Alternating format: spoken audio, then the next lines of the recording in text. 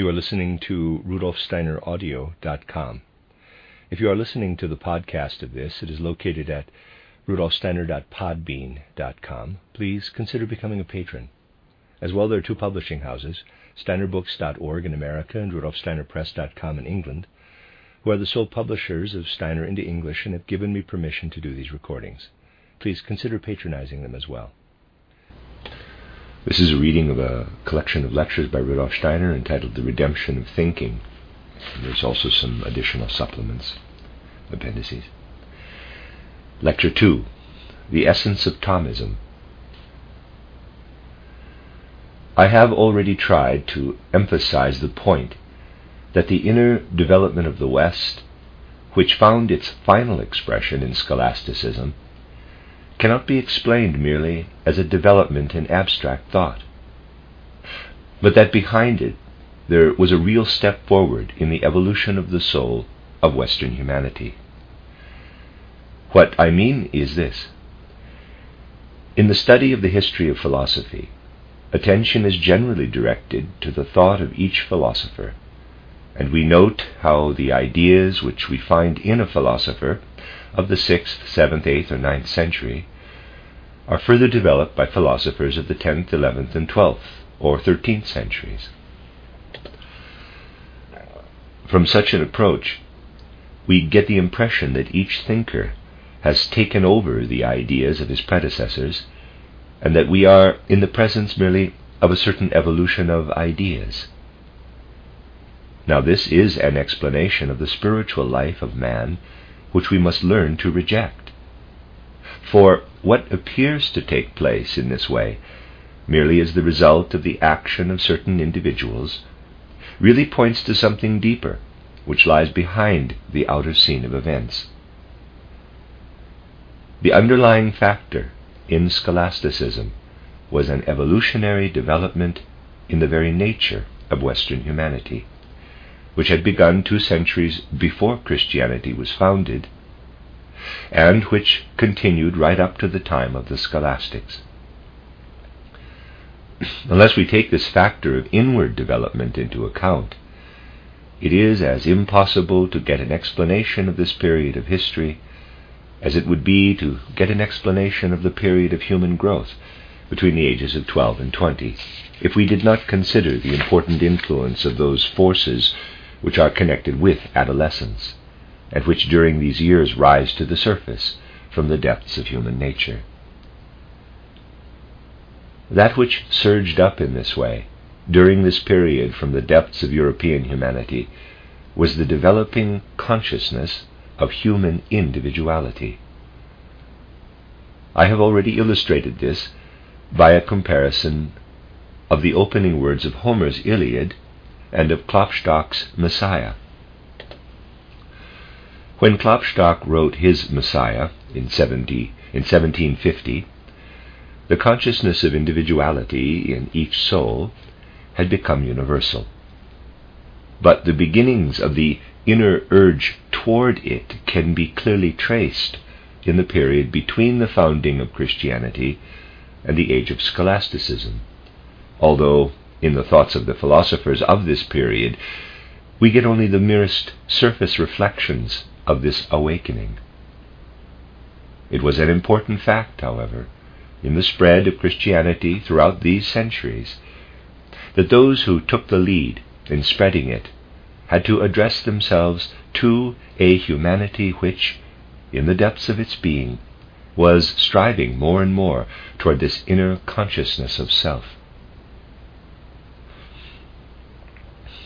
Only by keeping this point of view before us can we understand the conflicts which took place in the souls of such people as Albertus Magnus and Thomas Aquinas, who, from the very depths of their being, wanted to get to the heart of the relationship between Christianity and philosophy. Authors of the history of philosophy have often understood so little of the true nature of these soul conflicts that this epoch is not at all clearly depicted in their histories. On the surface, it looks as if Albertus Magnus, who lived from the 12th into the 13th century, and Thomas Aquinas, who lived in the 13th, had only wished to create a logical harmony between Augustinism on the one hand and Aristotelianism on the other. Thomas was the representative of the ideas of the Church, Albertus of those of highly developed philosophy. The attempt to bring these into agreement runs like a thread through everything either of them wrote. Now, in the whole system of thought, which arose in this way, and in so doing brought into full flower the feeling and will of the Western world, there was a great deal which did not survive into the period which extends from the 15th century to our own day, the period from which we have drawn our customary ideas for the sciences and for the whole of our daily life. The man of today finds it really incredible when he hears that Augustine actually believed that all mankind, as a result of original sin, deserved to perish, but that a part of mankind, and that without earning it, was destined from the beginning of time to receive God's grace and be spiritually saved, while another part was doomed to be spiritually lost, no matter what its deeds were. To a modern man, it probably appears a quite meaningless paradox. But if you can get the feeling of that age in which Augustine lived, and in which he absorbed all those ideas and influences to which I have already referred, you will think differently. You will find it possible to understand how Augustine was immersed in the struggle between the older thought, which regarded mankind as a unity, and the new thought which was trying to crystallize the individuality of man out of this collective humanity. He himself wanted to hold on still to the point of view of the ancient philosophers, who did not take into consideration the individual man, but, influenced by the Platonistic ideas which I have outlined to you, kept in mind solely the idea of universal humanity. At the same time, in Augustine's own soul, there was already stirring the impulse toward human individuality. It is for these reasons that his ideas are such a revelation of his own inner conflict, and are so compact of human life and feeling, that they awaken in us an intense sympathy for this man, whose figure dominates the scene in the centuries which preceded scholasticism. After the days of Augustine, the individual man of the West, for the most part, still felt in himself a firm attachment to the Christian Church, and it was chiefly on Augustine's teaching that this feeling was based. On the other hand, Augustine's ideas of predestination could not be accepted by Western people generally, for they rejected the thought of regarding the whole of humanity as one unit, and themselves as nothing more than a member of that whole. Still less the possibility that they might be a member of that part whose lot is destruction and annihilation. The Church, therefore, had felt compelled to find a way out. Augustine was still conducting his fierce fight against Pelagius, the man who was already filled with the individuality impulse of the West. Pelagius was that person in whom, through a contemporary of Augustine, we can see in advance the full sense of individuality which later centuries possessed. It was inevitable, therefore, that Pelagius should maintain that it is quite impossible to believe that man must remain entirely without participation in his destiny in the material spiritual world. Footnote, quote, "Everything good and everything evil, in respect of which we are either worthy of praise or of blame, is done by us, not born with us. We are not born in our full development, but with a capacity for good and evil. We are begotten as well without virtue as without vice, and before the activity of our own personal will, there is nothing in man but what God has stored in him." Close quote, Pelagius, from Pro Libero arbitrio. End of footnote. The power by which the soul finds its connection with that which raises it from the entanglements of the flesh to the serene regions of the spirit, where it can find release and return to freedom and immortality, this power, he held, must be born of man's individuality itself. This was the point which Augustine's opponents stressed, that each man must find for himself the power to overcome those tendencies which are classed as original sin. The Church stood halfway between the 2 points of view and sought a solution. There was much discussion concerning this solution. All the pros and cons were considered, and then the theologians took the middle way. I can leave it to you to judge whether in this case it was the golden or the copper mean, but at any rate they took the middle way, semi-Pelagianism. A formula was found, which was really neither black nor white, to this effect. Quote, "It is as Augustine has said, but not quite as Augustine has said, nor is it quite as Pelagius said, but in a certain sense it is as he has said." Close quote. The final conclusion was that it was not through a decree of divine wisdom that some are condemned to sin and others to grace, but that man has some share himself in becoming either a sinner or one filled with grace. In fact, the question is not one of divine prejudgment, but of divine foreknowledge. God knows beforehand whether one man will be a sinner or the other filled with grace. At the time when this dogma was promulgated, it does not appear to have been realized that the point at issue is really not between divine prescience and prejudgment. It is rather a question of coming to an absolutely clear decision as to whether or not the individual is able to ally himself with those powers in his own soul life which can raise him up out of his separation from the divine spirit being of the world and lead him back to it. This theological question remained unsolved. Now, when we come to Albertus and Aquinas, we find that while, on the one hand, they felt bound to recognize the dogmas of the Church, and were also filled in their deepest feelings with profound respect for the greatness of Augustine, on the other hand, they stood face to face with the evolution of the individuality consciousness of the West within the stream of Christianity. We must give far more weight to this fact of individuality consciousness in considering the scholasticism of Thomas and Albertus than we should have to give to a similar phenomenon in our own day. The reason for this is that it was due to the upthrust of the consciousness of individuality among the scholastic thinkers that we get in them the perfect flowering of logical judgment and of logical technique.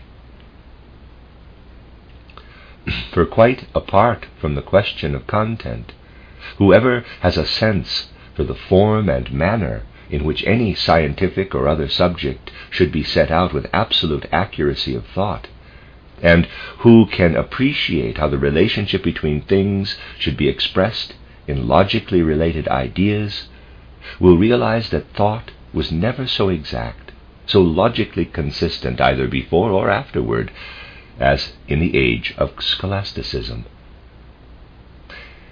The essential quality in it is that pure thought runs with such mathematical certainty from idea to idea, from judgment to judgment, from conclusion to conclusion, that these thinkers account to themselves for the smallest, even the tiniest step. Footnote, quote, "If, for instance, we speak in the scholastic sense of the relation of a concept to that which it represents, we are required in the first place to work our way through lengthy definitions in the scholastic writings. We must understand what is meant when we find it stated that the concept is grounded, quote, formally, close quote, in the subject, and, quote, fundamentally, close quote, in the subject. Namely, that the particular form of the concept is derived from the subject, and its content from the object. That is but quite a small example. The study of scholastic work involves laboring through massive volumes of definitions, a most unpleasant task for the scientist of today. For this reason, he looks upon the scholastics as learned pedants and condemns them downright. He is totally unaware that true scholasticism is naught but the detailed elaboration of the art of thinking, in order that thought may provide a foundation for the genuine comprehension of reality. Close quote by Rudolf Steiner from title Philosophy and Anthroposophy, page 40, end of footnote. We have only to remember, of course, in what surroundings this thinking took place. It did not take place in the midst of the noisy world as it does today. It took place in the cloister, or somewhere far from the world. It was a thinking that was absorbed in the life of thought, and was also able, through other circumstances, to arrive at a pure thought technique. As a matter of fact, it is very difficult today to build up such a pure activity of thought.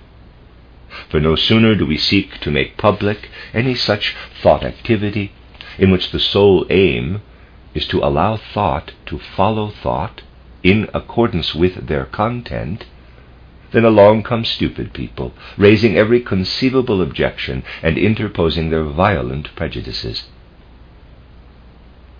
In such circumstances, that inner quiet is very soon lost, to which the thinkers of the 12th and 13th centuries were able to devote themselves.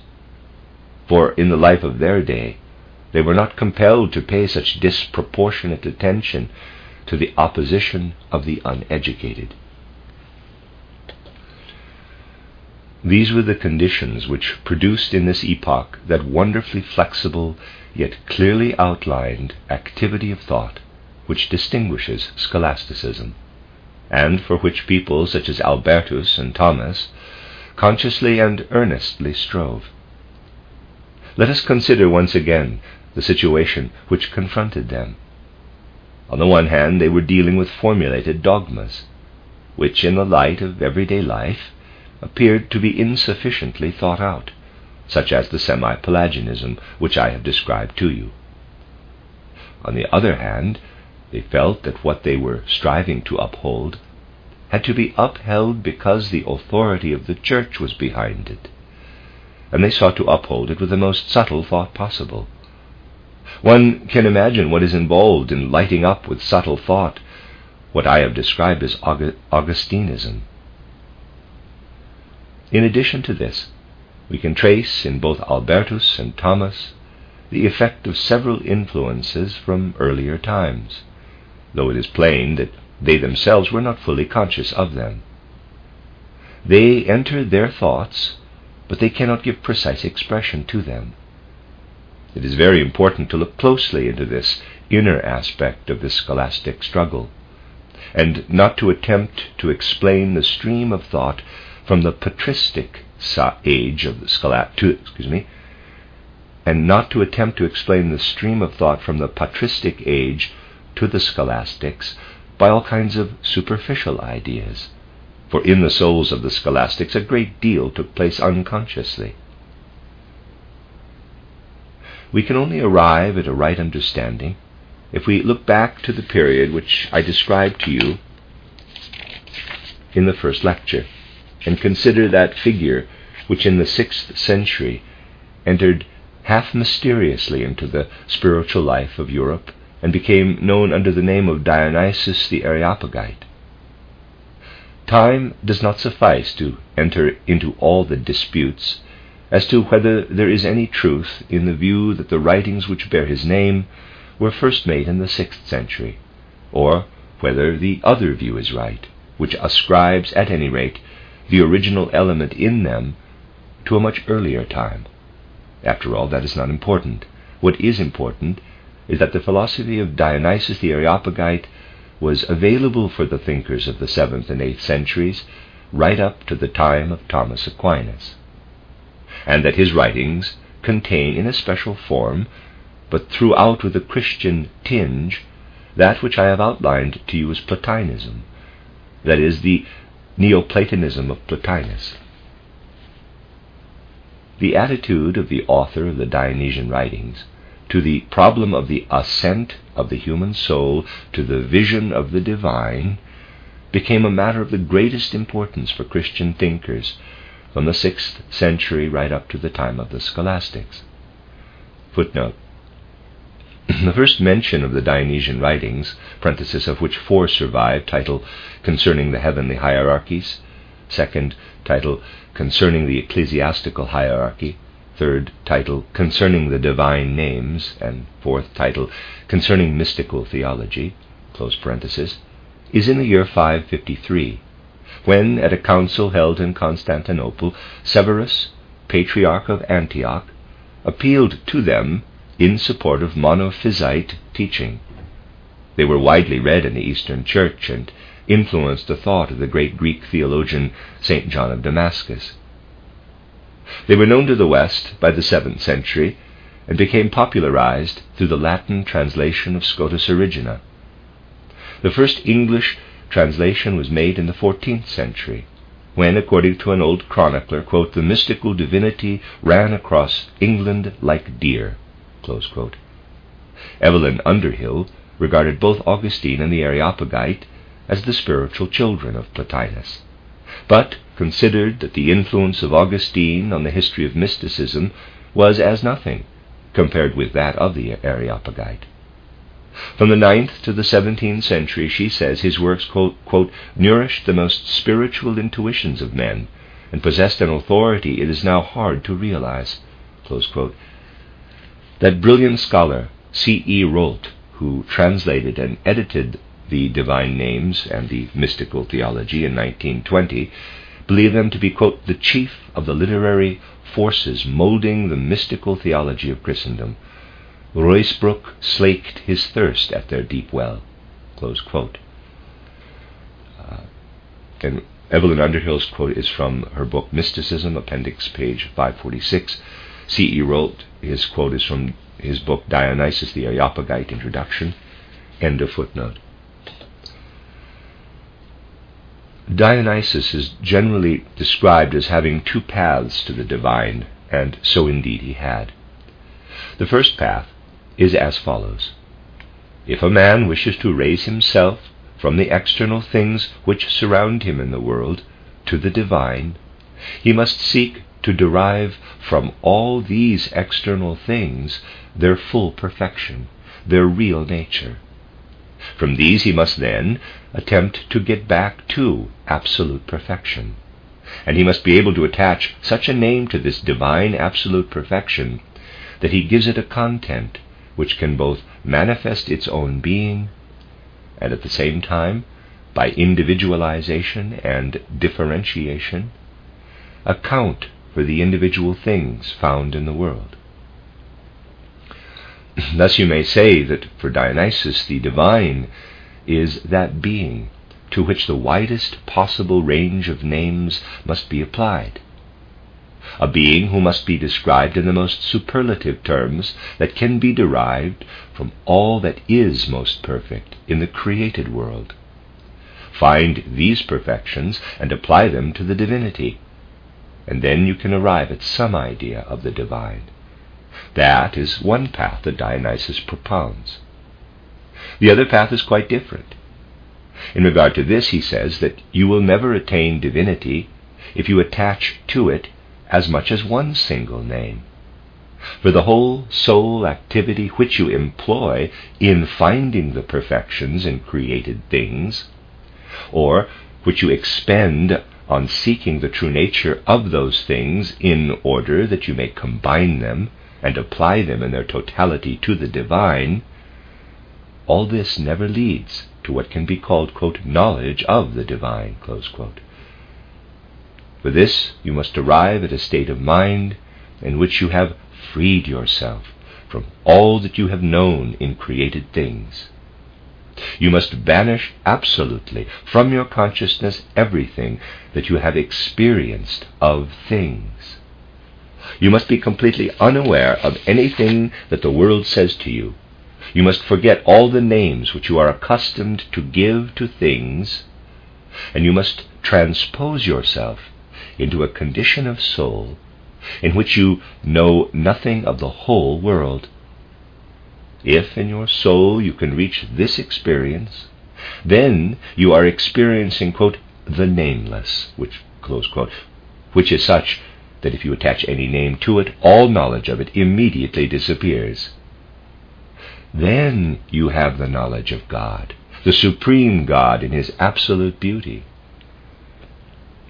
But even the words, quote, supreme God, close quote, and quote, absolute beauty, close quote, disturb the experience. They can only serve to point toward that which you must experience as, quote, the nameless, close quote.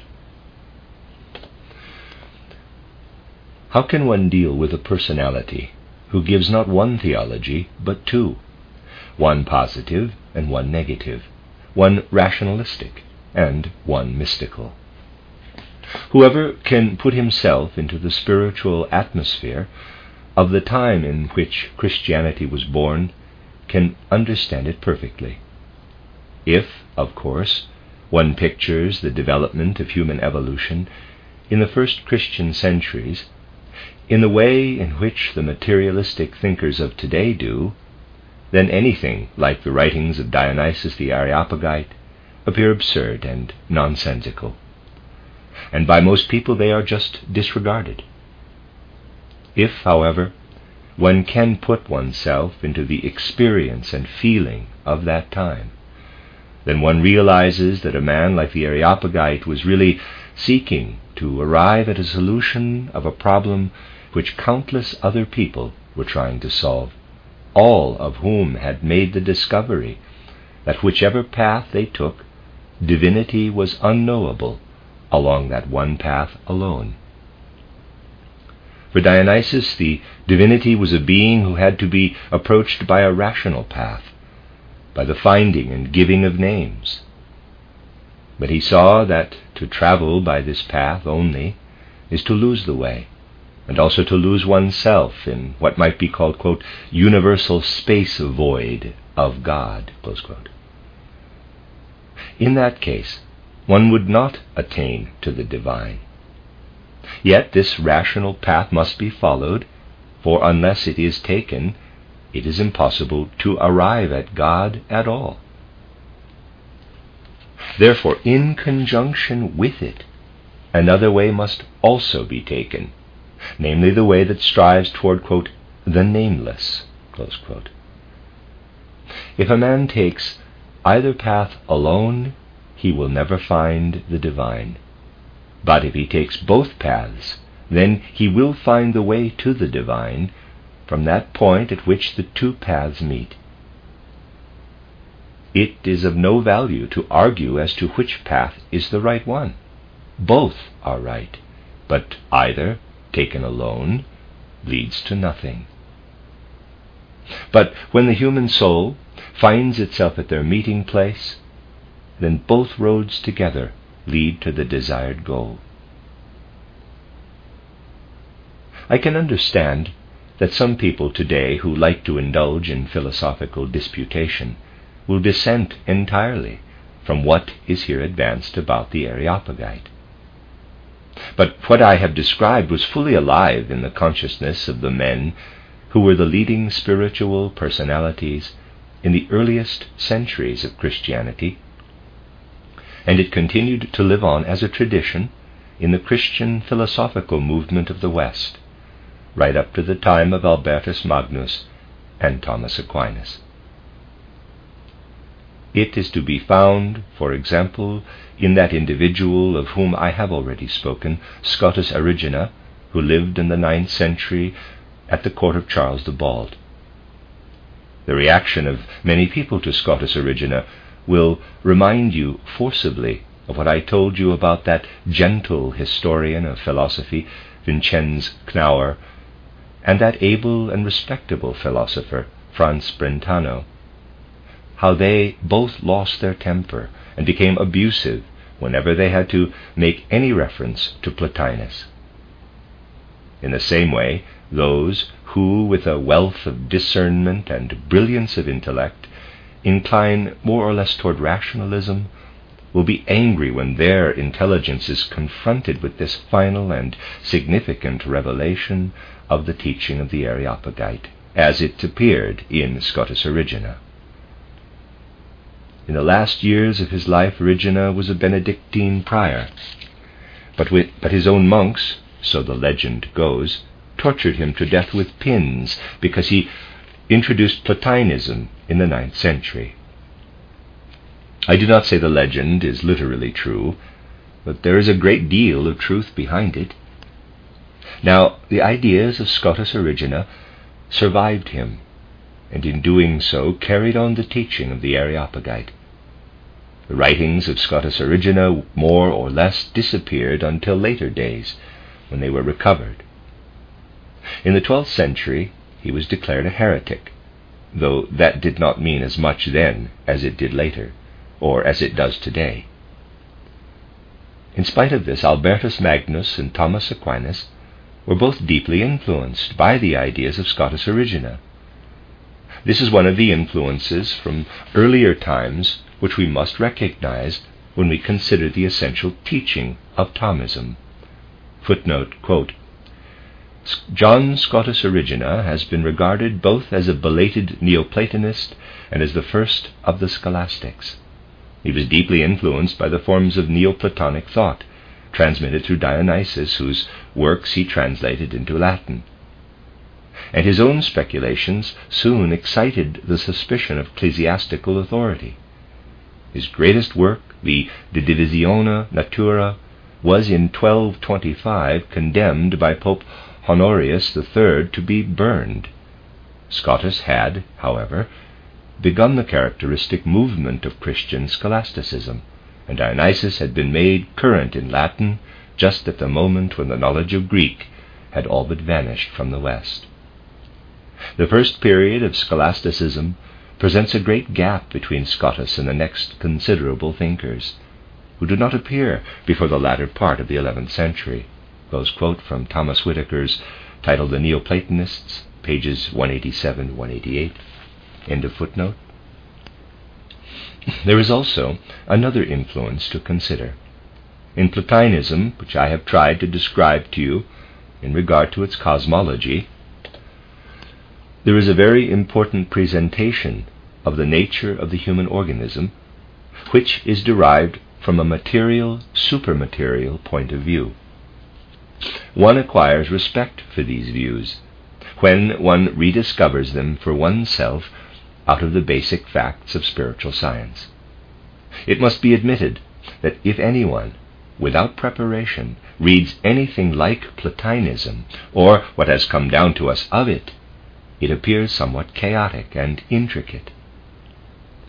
But if one discovers the corresponding truths oneself, then the views in question take on a quite different appearance, in spite of the fact that the form in which they were expressed in those days was quite different from what it would be today. Plotinus is dealing with the problem of the relation of the physical and spiritual psychic characteristics of human nature. He considers it from two aspects. First of all, from the point of view of the creative working of the soul upon the body.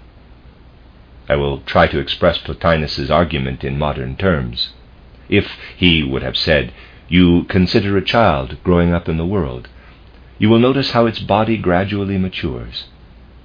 Now that body is the direct product of the spiritual psychic element in the child." For Plotinus, everything which appears in the form of matter, especially in man, is, if I may use the expression, a, quote, sweating out, close quote, or a, quote, crustation, close quote, of the spiritual psychic. In other words, we are concerned, in the first place, with the spiritual psychic activity, out of which the bodily form is created or fashioned. From this point of view, the physical human organism is the product of the spiritual psychic. The other aspect arises when a human being has reached a certain stage of physical growth and the spiritual psychic forces cease to work formatively upon the body. When a certain stage of maturity has been reached by some part of the living physical organism, let us say, for example, that part on which those forces of the soul have worked, which at a later stage appear as the forces of memory, then these soul forces, which hitherto have worked upon the body, make their appearance in a spiritual psychic metamorphosis.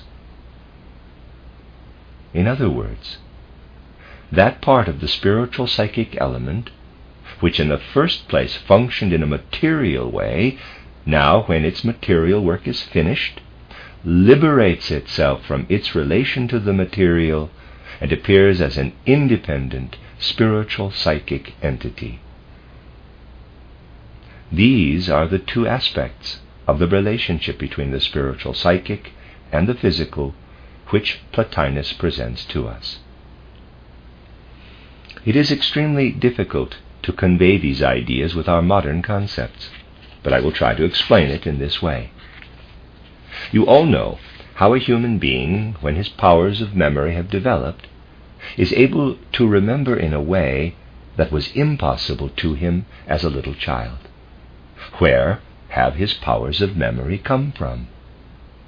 In his earliest years, they were at work in his physical organism, actually forming it. When that work was complete, they were liberated as pure spiritual psychic forces. They continue to function in the body, but now in a spiritual psychic way, as memory. They have become what Plotinus would call a soul mirror. And finally, within this soul mirror, there dwells the real kernel of the human being, the ego. These two aspects of the life of the soul are worked out by Plotinus with a wealth of description and in vivid concepts. In the first place, that of the active, formative working of the soul, and then that of the soul as surviving its activity and becoming, so to speak, passive in regard to the outer world, so that, as it does in the memory, it receives and retains within itself the impressions of the outer world. This twofold work of the soul was derived from the feeling and world outlook of an older level of humanity. It came to its final expression in Plotinus, and from him passed on to Augustine and his followers. Rationalized and expressed in more physical concepts, we find this same view of human nature in the philosophy of Aristotle, 600 years before Plotinus. Aristotle, in his turn, got the view from Plato and from the earlier sources on which Plato depended. When we read Aristotle, we can see that he is striving to express in abstract concepts what he found in the old philosophies.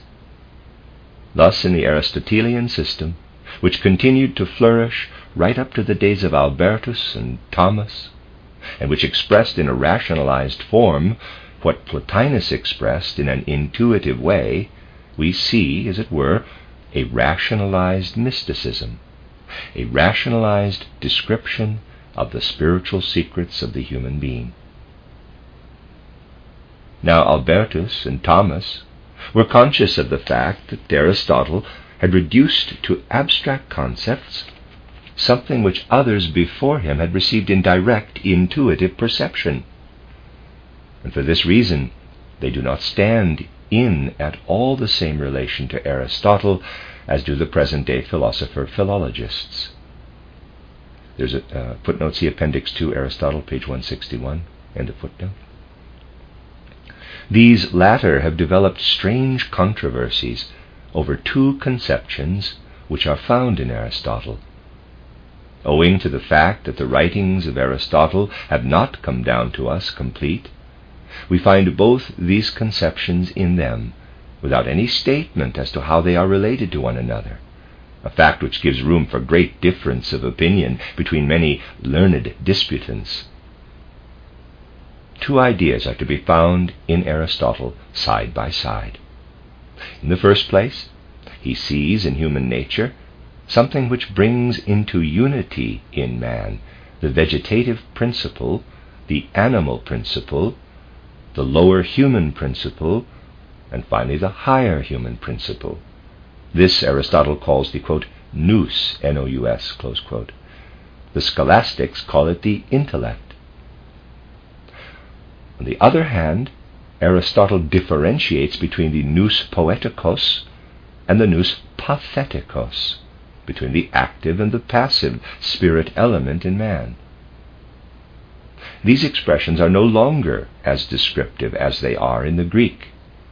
Nevertheless, we can use them and say that Aristotle differentiates between the active understanding, the actively working spirit in man, and the passive understanding. We shall not understand what he means by this until we get back to the origin of these two concepts. Just like the other forces of the soul, the two kinds of understanding in Aristotle are manifest in a metamorphosis of their own in the building up of the human being. For in Aristotle, the understanding, in its practical work of building up the human being, is not like the memory in Plotinus, which, you will remember, first completes its creative work and then liberates itself from its creative activity in order to appear as memory. In Aristotle, the understanding continues its creative work on the human organism all through life, as the understanding. That is the nous poetikos, which in Aristotle's view individualizes itself out of the universe and continuously builds up the body. This is none other than the, quote, active body-building soul, close quote, of Plotinus.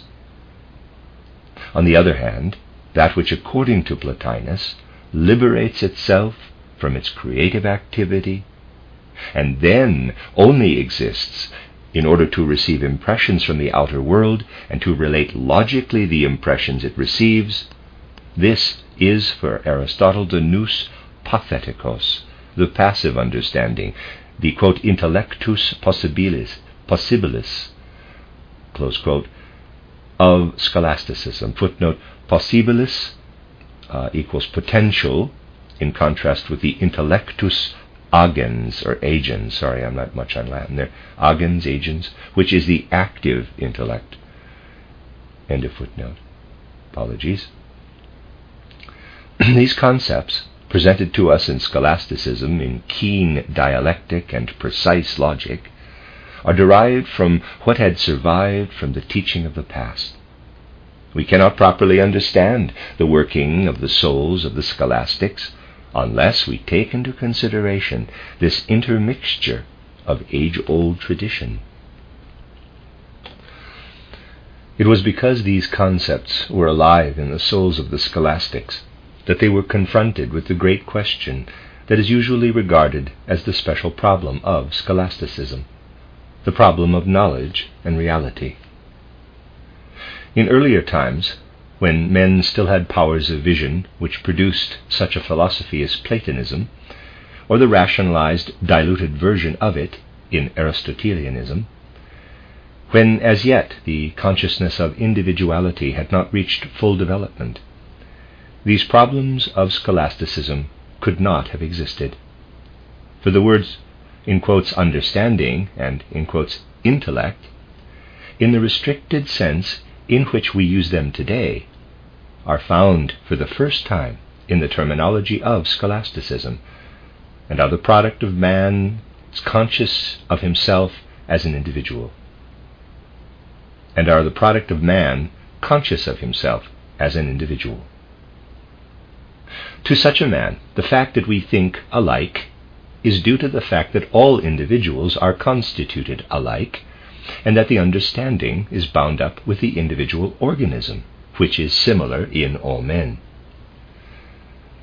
Of course, inasmuch as we are separate individuals, there are differences in our ways of thinking. But these are shades of difference with which logic, as such, is not concerned. Logical and dialectical thought is the product of the common human nature of mankind, differentiated amongst individuals.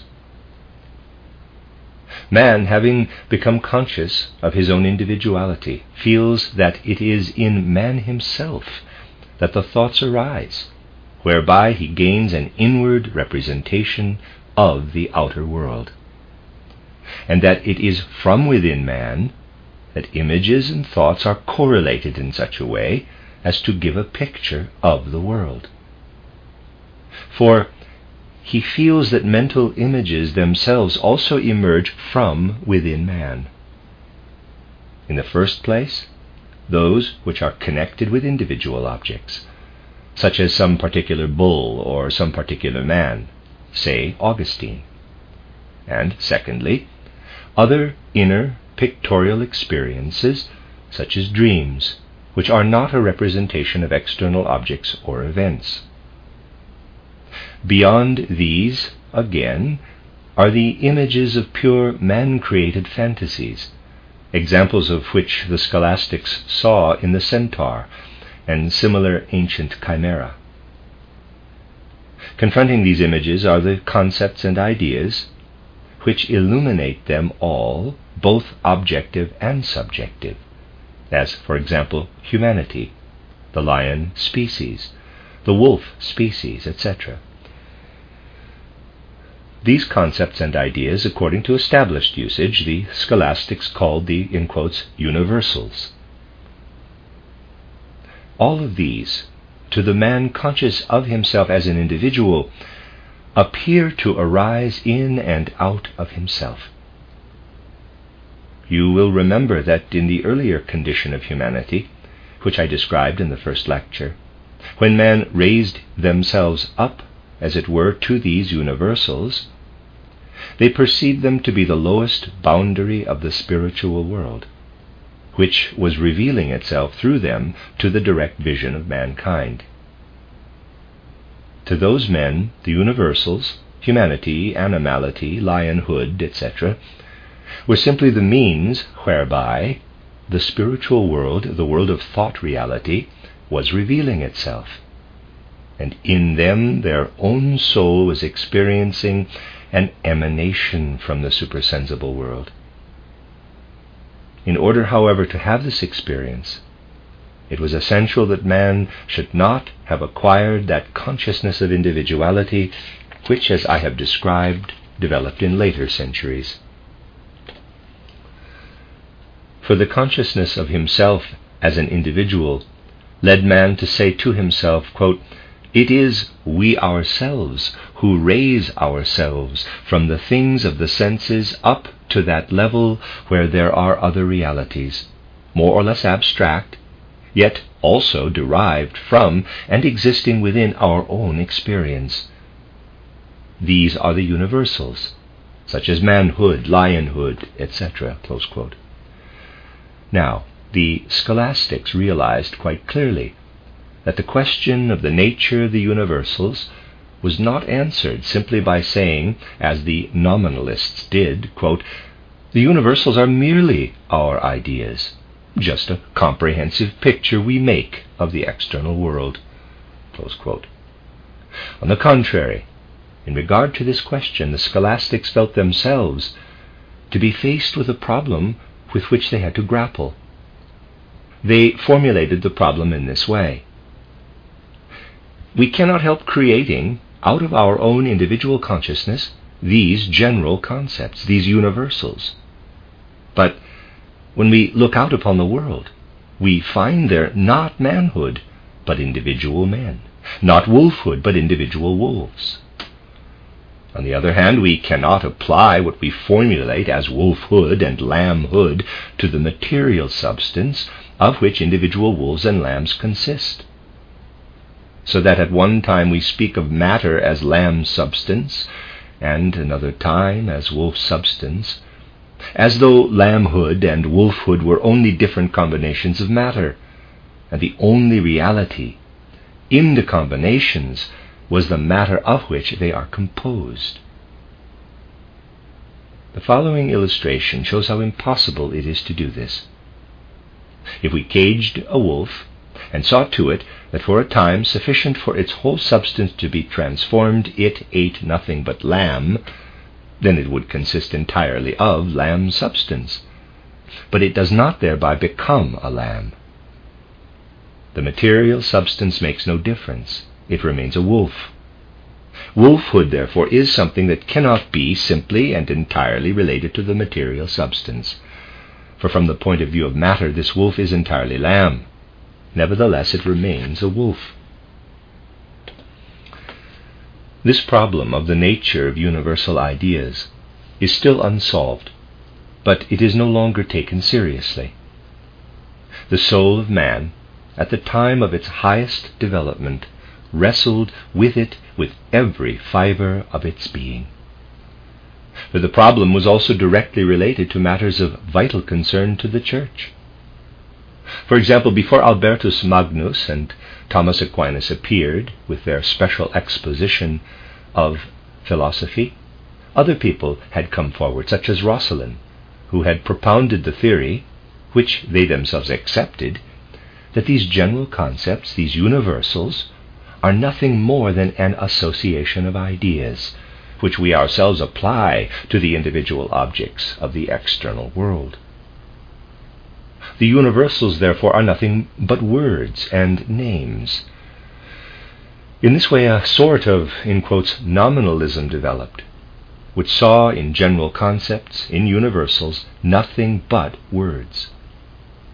Roscelin, moreover, applied nominalism in a very rigid way to dogma, and arrived at the following conclusion in regard to the doctrine of the Trinity. If anything which expresses an association of ideas is only a word, then the Trinity is only a word, and the individual persons, the Father, the Son, and the Holy Ghost, are all that is real.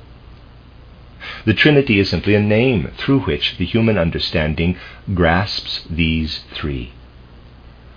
Medieval thinkers pushed such points to their ultimate conclusions, and the Church was compelled at the Synod of Soissons to declare Roscelin's views to be a form of polytheism and his teachings to be heretical.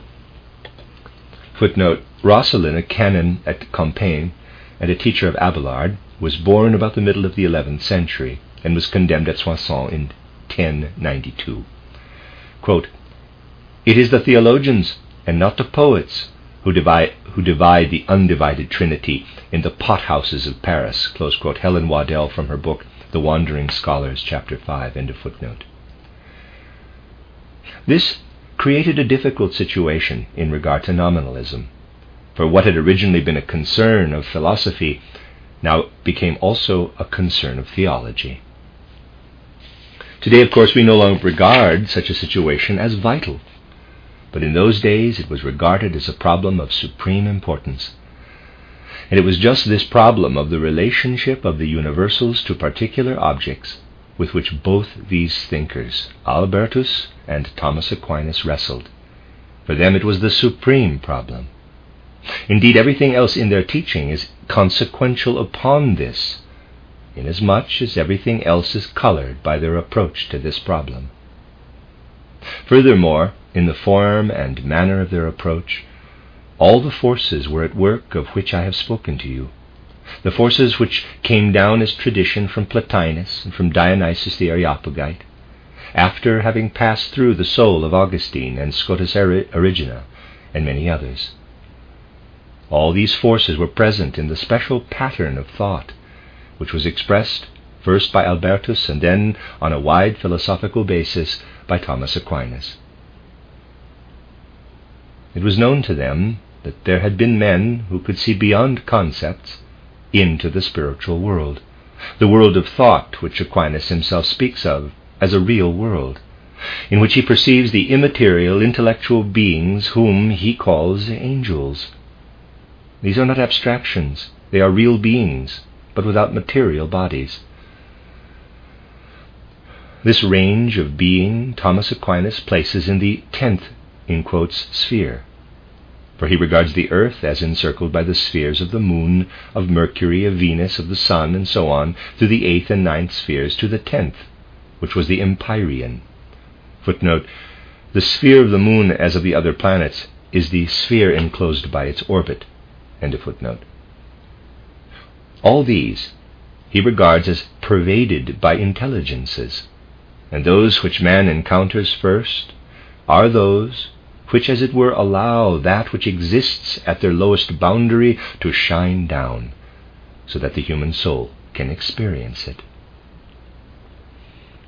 Now, what I have just expressed, in a form more akin to Platonism, could not have arisen in this form out of the pure feeling of individuality to which scholasticism had just struggled.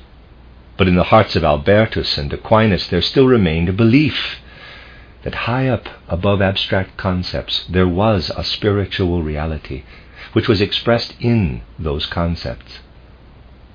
So the question faced them, quote, "What is the reality which these abstract concepts express?" Close quote. Now both Albertus and Thomas Aquinas had knowledge of the fact of the working of the psychic spiritual upon the physical body, and how, when its work on the body is fully completed, the soul becomes a mirror to itself. They also had an idea of how man grows in his own individual life, how he develops from year to year and from decade to decade, entirely through the impressions he receives in his soul from the external world, and through the activity with which he responds to those impressions. And so the thought arose in them that the world which lies manifestly around us is in fact itself a revelation of a superworld, a spiritual world.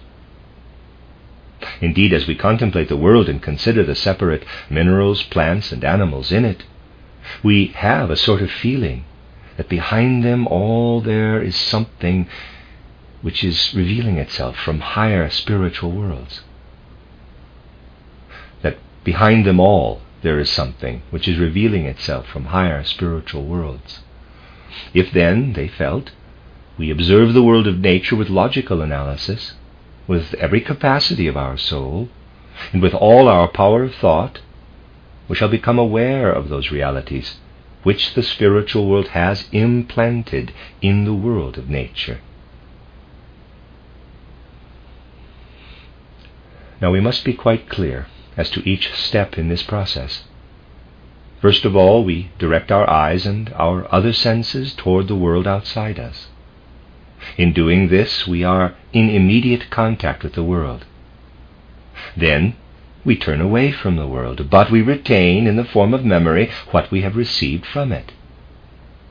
Then we look into our memory, and there for the first time there really appear to us the universals, the generalities of things, such as humanity and so on. They appear to us first of all within ourselves in the form of concepts. Albertus and Aquinas both say that if you look back to the reflection within your soul of what it has experienced in the outer world, then you will find the universals in your own soul. You have them there. For you form your concepts of humanity from all the human beings you have met. In this way you possess the universalia post res, that which lives in your soul after its experience of actual material objects. Now, while a man's soul is directed toward actual objects, it has not the same content as afterward, when the objects are, as it were, reflected toward him from within.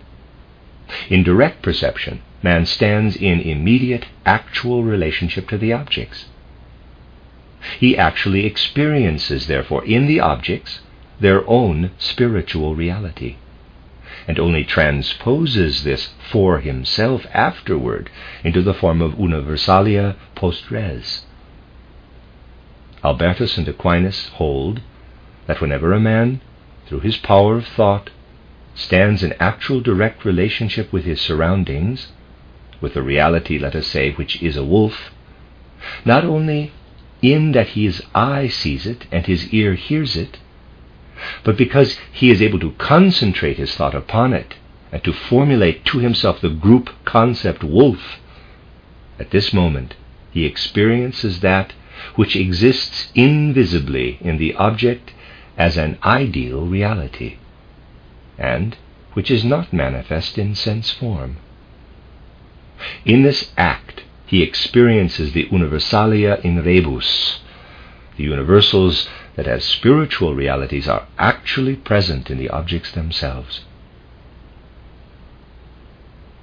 Now, the difference between these two kinds of universals is not very easy to define, because we usually think that what we have within our soul as a reflected image exists in that same form in the object from which it is derived.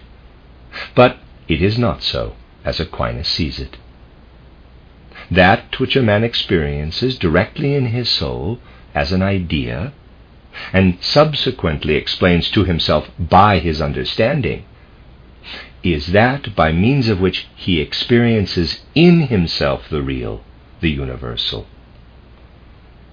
As regards their form, then, the universals that are to be found in the objects themselves differ from the universals which remain in the soul after contact with the objects. Nevertheless, in their inner essence, they are identical.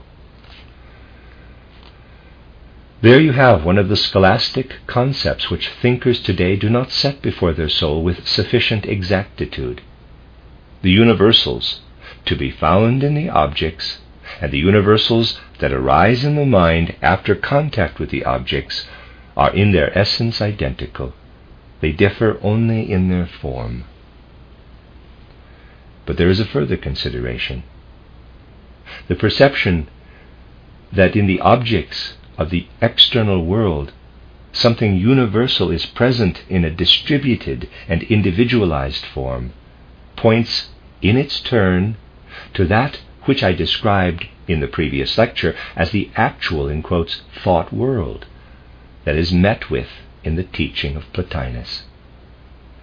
In this thought world are to be found the same realities which are present both in the material objects and in the human soul after contact with the objects, and which, as we have seen, are identical in their essential nature and differ from each other only in their form. In the thought world, these realities are present in yet another form, but still with the same essential nature as the other two. These are the universalia ante res, the universals that were in existence before the objects. They are the universals present in the mind of God and of his divine ministers, the angelic beings. Footnote: the ordinary man sees the universalia post res. Plato could see the universalia in rebus, see page 33. Plotinus could see the universalia ante res, see pages 37 to 38. End of footnote. Thus, what was for an earlier age a direct spirit vision, in which sensory and supersensory images were combined, became later a vision which could only express itself in sensory images. For, as the Areopagite taught, man cannot attach even a single name to that which is revealed to him in supersensible vision, if he is to deal with it according to its true nature. All he can do is to point at it and say that it has in it none of the properties that are to be found in external objects. Thus it came to pass that what had been for men of old vision, and had been manifested to them as a reality of the spirit world, became for scholasticism something which could only be arrived at by all that accuracy of thought, suppleness of reason, and subtlety of logic of which I have spoken to you today. The problem which formerly was solved by direct vision was now brought down into the sphere of thought and of reason. That is the essence of the teaching of Albertus and of Aquinas, the essence of scholasticism. Above all things, scholasticism was aware of the full development of the consciousness of human individuality, at which their epoch had arrived, and it saw all problems in their rational and logical form, in the form, that is, in which a thinker must apprehend them. The real struggle of the scholastics was to grapple with the world problem of the nature of spirit reality by means of thought. In this intellectual struggle, scholasticism found itself in the full stream of that church life on which, from different points of view, I have already tried to throw some light. The problem was that of the possibility of human belief in the 12th and 13th centuries. On the one hand was all that was to be attained by intense thought and penetrating logic.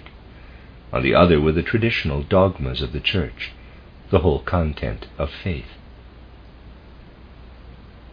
Let us see what attitude a thinker like Thomas Aquinas takes up toward these two points of view. Aquinas asks, quote, "Can one prove the existence of God by logic?" Close quote. In quotes, "Yes," he replies, "one can." Footnote from St. Thomas, Title Summa Theologica, 1a, 9, 2, Article 3, end of footnote. He gives a whole series of proofs. One is as follows.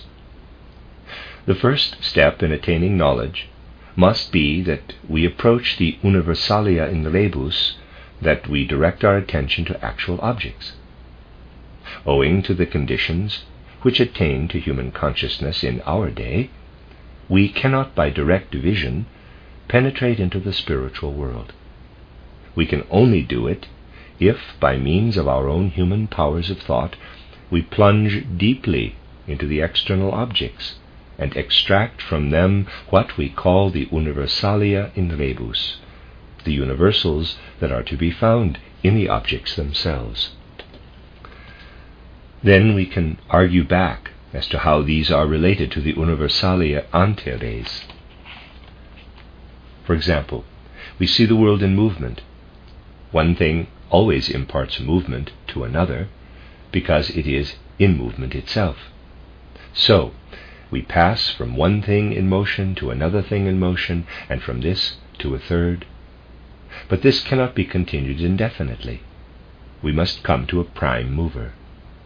If this mover were himself in motion, we should have to proceed to another mover. In the end, therefore, we must reach a stationary mover. In this way, Aquinas reached the, quote, stationary mover, close quote, of Aristotle, the first cause. Albertus also reached the same conclusion, namely that it is inherent in logical thought to recognize God as a necessary first being, a necessary first stationary mover. There is, however, Aquinas pointed out, no such path of thought which leads to the Trinity. The doctrine of the Trinity is a belief that has been handed down to us. By human thought we can only arrive as far as testing whether this doctrine is contrary to reason, and we find that it is not. But we cannot prove it. We must believe it.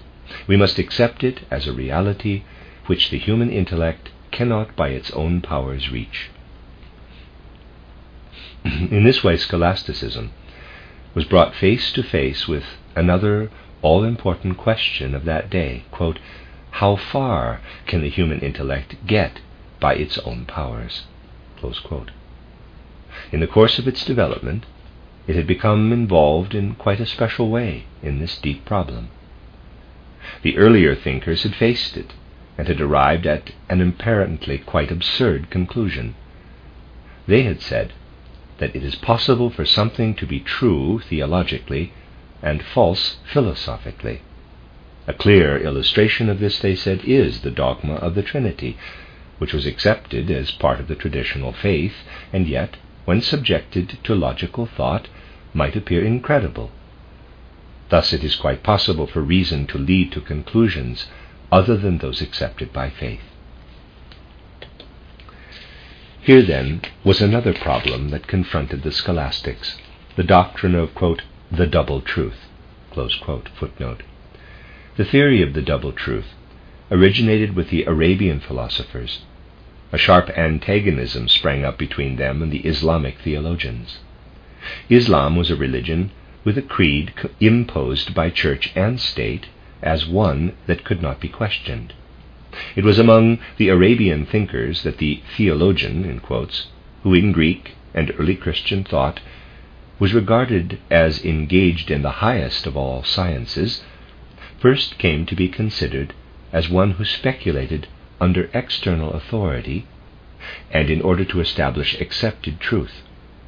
The Arabian philosophers, claiming freedom in the realm of pure speculation, deferred to theology in popular modes of speech, and so adopted the theory of the double truth.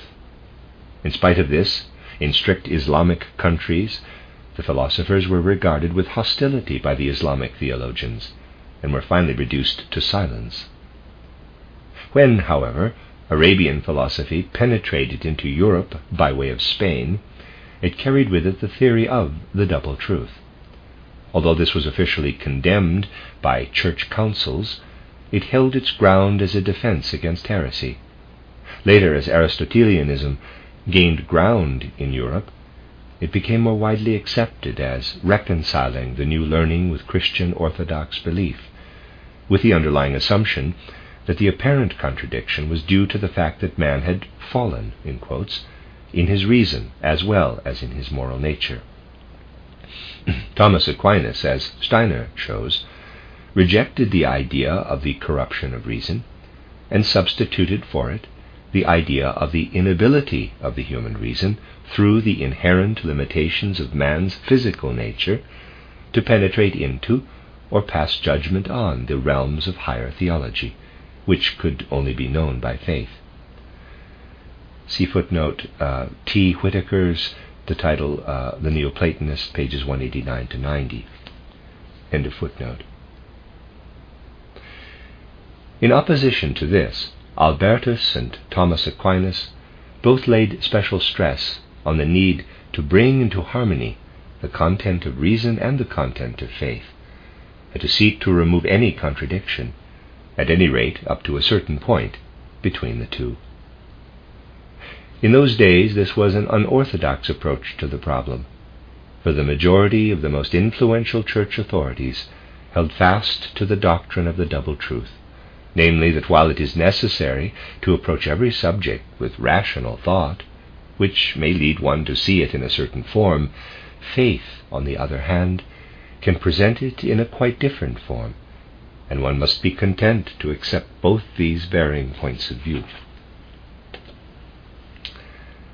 I think one acquires a sense of the working of history when one considers the fact that these men, living so few centuries ago, were involved with their whole soul in such problems.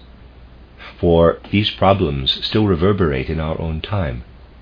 We too are confronted by them. In what way this is true we shall consider in the next lecture. Meanwhile, I want to give a general outline of the real nature of Thomism as it existed in those days.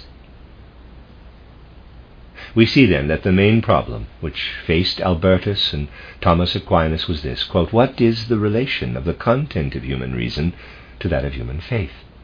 How can that which the Church ordains to be believed be first understood, and secondly upheld, against what contradicts it? Close quote.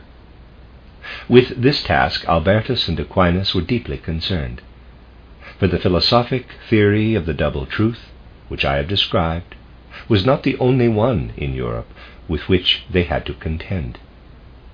Something still remained of that philosophy which I described in the first lecture as Manichaeism, and with the spread of Islam and the Arabs, other philosophical points of view asserted themselves. For example, there was that which had been derived from the teaching of Averroes, footnote see Appendix 3, Gundi Shapur, end of footnote, in the 12th century, and was known as the doctrine of, in quotes, representation. Averroes had declared that the thoughts of the pure intellect in any individual man do not belong specially to him, but to all humanity. We have not each of us a separate mind. We all have our own particular body, but not our own mind. A has his own body, but his mind is identical with that which B and C possess. Thus Averroes sees all mankind as with a single intellect, The mind is something in which all individuals are immersed. They live in it with their head, as it were. When they die, the physical body is withdrawn from the universal mind. There is no immortality in the sense of individual survival after death. What survives is only the universal mind, only that part of us which is common to all men.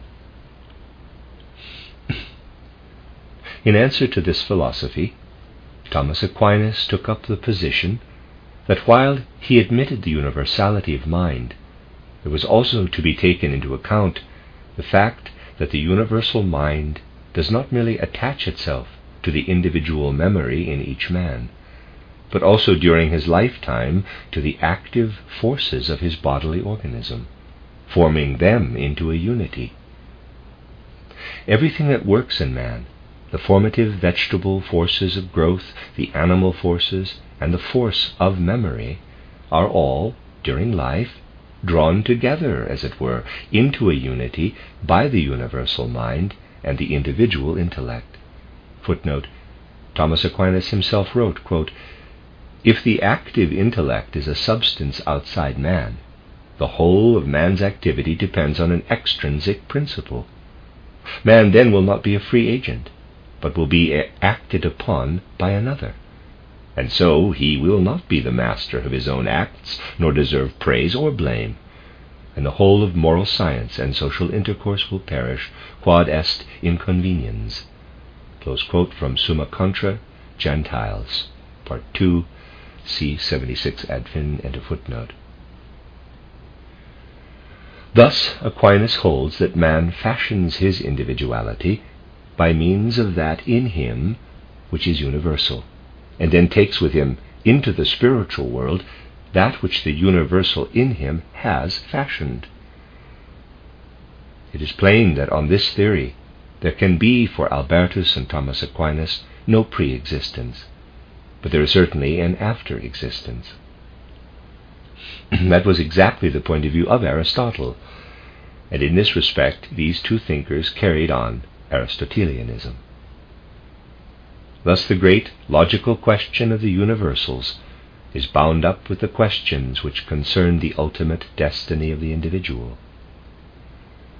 Now, if I were to take you through the cosmology of Thomas Aquinas and the natural history of Albertus, which are extraordinarily extensive, covering almost every subject and filling countless volumes, you would find expressed everywhere, all through them, what I would call the universal logical principle of Albertinism and Thomism.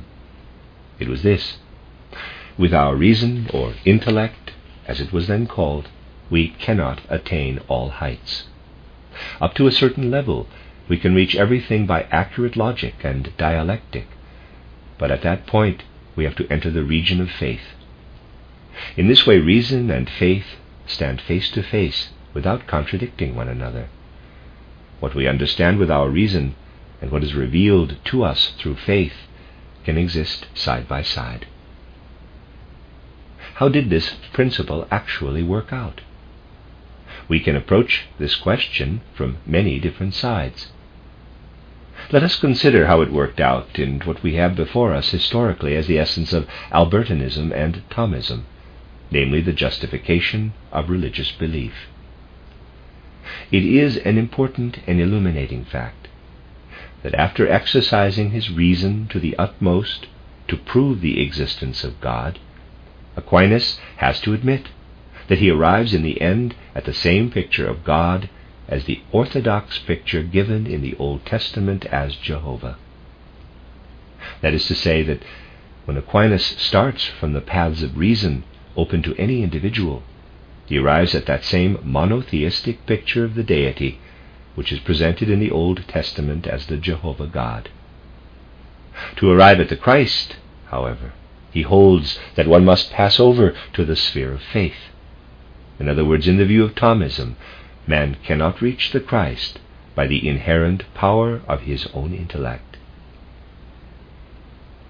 Now, if we look again at the theory of the double truth, which the spirit of the age compelled scholasticism to oppose, we shall find in it something lying deeper than the mere definition that a thing should be at the same time theologically true and philosophically incredible. It was something which could not be perceived in an age in which mankind was wholly given to the pursuit of reason and logic.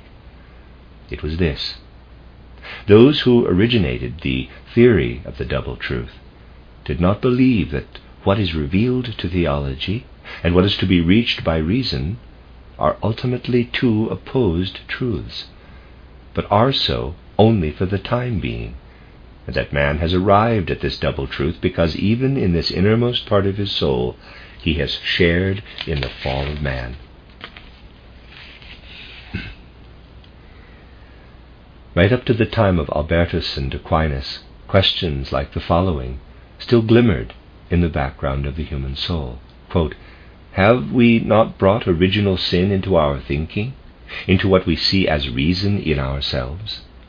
Is it not just because our reason has fallen from its spiritual estate that it presents us with a counterfeit of truth instead of the real truth? If we receive Christ into our reason, then we shall receive into it something which can transform it and develop it further. Then only will it be brought into harmony with that truth which is the content of faith." Close quote.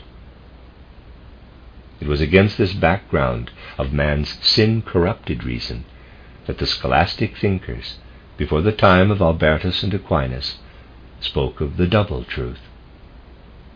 In considering this problem, they wished to take seriously both the doctrine of original sin and the doctrine of redemption through Christ.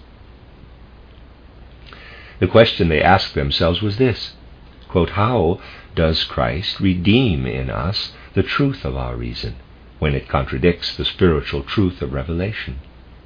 How do we become Christian to the inmost depth of our being? Our reason has already been corrupted by the entry into it of original sin, and it is because of this that it contradicts the pure truth of faith." Close quote. But in spite of their deep earnestness, the early scholastics had neither the thinking power nor the logic to arrive at the answer to their question.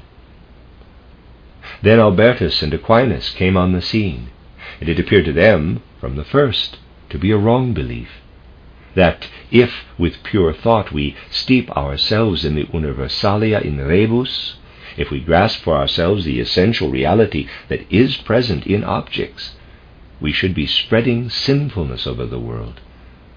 It appeared to them impossible that man's normal reason should be tainted by sin. It is clear that the whole problem of Christology is fundamentally involved in the problem of scholasticism. And the question which the scholastics were not able to answer was this: how does Christ enter into human thinking? How does human thought become permeated by Christ? How does Christ lead human thought up to that sphere where it finds itself in agreement with the spiritual content of faith? Yet this was the very question which had been the original driving motive in the souls of the scholastics. For this reason, it is above all things important that we should not concern ourselves so much with the findings of the scholastics, perfect as their logical technique was, but should look behind the answers to the questions they asked themselves. We must disregard the conclusions to which the men of the 12th and 13th centuries fought their way, and consider the great problems which at that time were propounded. It was just because they were not yet sufficiently advanced in their Christology to be able to apply the redemption of man from original sin to human thinking that Albertus and Aquinas had to deny reason the right to cross the threshold which would have led it into the spiritual world itself. Thus, scholasticism left behind it unanswered the question, quote, "How can human thinking develop itself upward to a vision of the spiritual world?" Close quote. It is not then the actual content of its philosophy, but a question that arises out of it, that is the most important outcome of scholasticism. It is the question, quote, how can one carry Christology into thought? How can thought be made Christ-like? Close quote, footnote. There are thus two complementary questions. One, what is the relation of the human reason to the Christology which it cannot logically comprehend? And two, what is the relation of Christology to the human reason which cannot comprehend it? To the first question, Thomism gave an answer. The second, Thomism never really visualized, and so left unanswered. End of footnote. This question confronted world history at the death in 1274 of Thomas Aquinas, who right to the end had never been able to answer it. It still poses itself most searchingly to the spiritual life of Europe. The only answer that can be given to it at the moment is still that of the scholastics, that man penetrates up to a certain level into the spiritual nature of things, but beyond that lies the content of faith. Reason and faith must not contradict one another. They must be in agreement. Natural reason, however, cannot by its own powers comprehend the content of the highest things, such as the Trinity, or the incarnation of the Christ in the human Jesus. For example, in regard to the creation of the world, reason can only go so far as to say that the world could have been created in time, but that it could also have existed from eternity. Revelation, however, says that it was created in time, and if you ask reason once again, you find grounds for thinking that creation in time is a reasonable and a wiser answer. Thus the scholastic still keeps his place in history. The heritage of scholasticism still survives today, both in science and in the general life of mankind, to a greater extent than is generally supposed, although of course it survives in a particular form. Exactly how far scholasticism is still alive in us, and what attitude the man of today should adopt toward it, this we shall speak of in our final lecture. The end of Lecture 2.